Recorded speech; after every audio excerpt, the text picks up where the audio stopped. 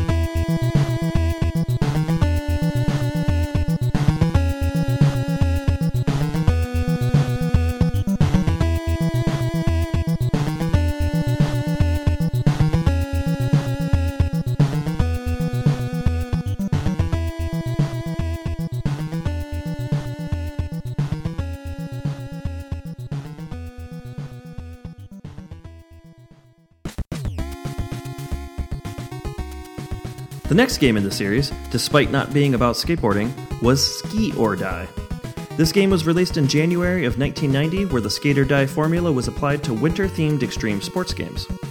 Ski or Die was released for the Commodore 64, Amiga, Atari ST, PC via MS-DOS, and the NES.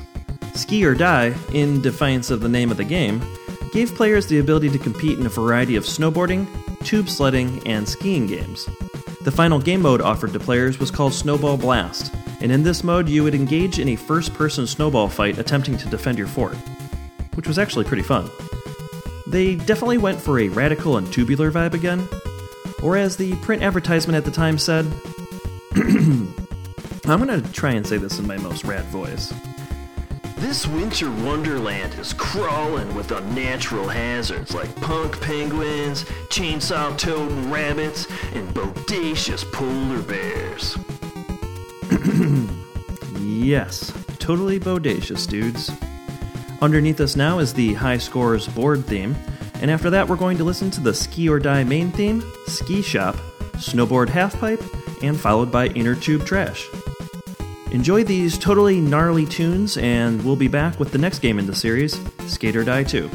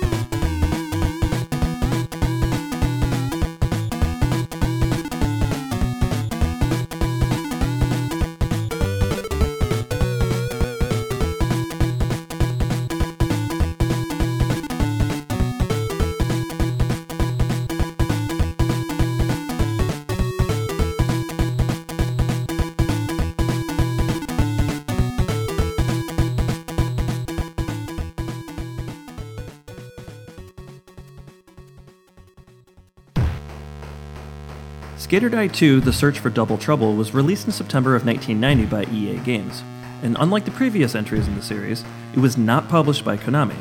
This was the second and last self-published NES game by EA. They decided to take a different route for this sequel, and they changed the format this time. Instead of a series of competitive minigame challenges, they instead developed a side-scrolling skateboarding action-adventure game. Our main character is armed with a paintball gun and throwable weapons, and to upgrade your skateboard and learn new tricks in the game, you have to collect CDs, french fries, and tacos as a form of currency. The story for The Search for Double Trouble takes place in the city of Elwood, and our hero, while skateboarding in the street, is distracted by the town's meathead bad guy, Icepick, by calling him a poser. This dubious distraction results in our hero running over the mayor's wife's dog. Naturally, at that point, she then convinces her husband to ban skateboarding in your fair city. Your response, of course, is to find her and then shoot her with your paintball gun. Anyhow, the point of this game actually takes you on a continually challenging journey to earn enough money to obtain blueprints to build a ramp called Double Trouble. Upon completing the hero's quest, you unlock a bonus mode in the game where you get to ride Double Trouble. This gives the player 3 minutes to do tricks. If you manage to exceed 30,000 points, the character will raise their skateboard above their head and say, "Way cool, dude." Pretty impressive vocal effects for the time period, all things considered. Underneath us now is the Warehouse and Sewers theme. We'll follow that with the song Another Beautiful Day, which plays while the story of the mayor's wife's dog is told. And then we're going to play Sidewalk Shredding, Mallrat, Secret Bonus Track, and Ramp. And then we'll be back after that.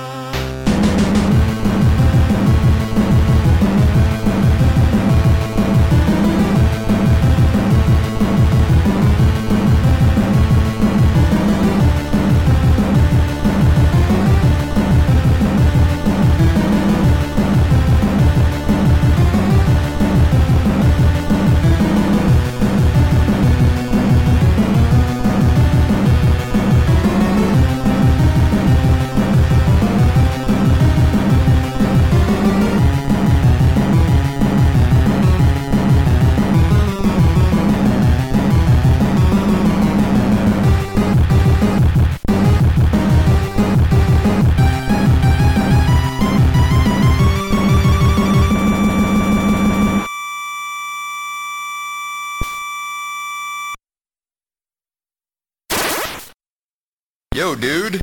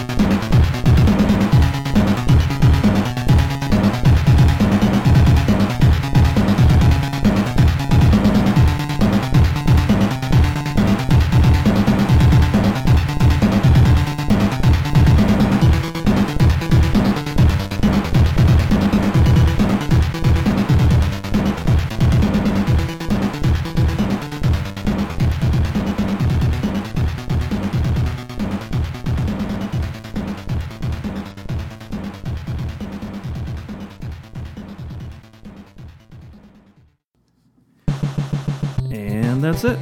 Hopefully you guys enjoyed the first formal episode of Bar Silence. You can find Bar Silence on Twitter at BarSilenceVGM. That's where we'll be posting photos, episode releases, and various information about the games featured in today's episode. If you enjoyed the show, please share it with your friends and give us a rating and review. For pretty much the same reasons as every other podcast you've ever listened to, it'll greatly help us out. You can find this podcast on Apple Podcasts, Google Podcasts, Spotify, YouTube, and more. So to play us out, enjoy It's Finally Done by Rob Hubbard. I'll see you next time, dudes.